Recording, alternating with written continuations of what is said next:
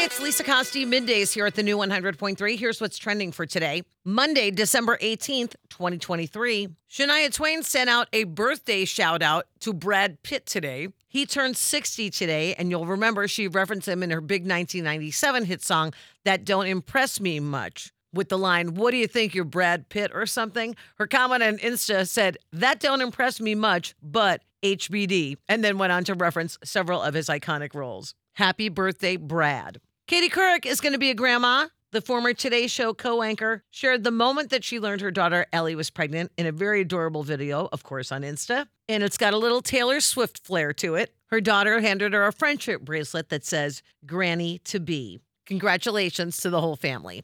And you'll know what someone is celebrating today if you call them and they say, "Buddy the Elf, what's your favorite color?" It is Answer the Telephone Like Buddy the Elf Day. And that's what's trending. Have a great one. And thank you for listening to the new 100.3. She loves the 90s and 2000s.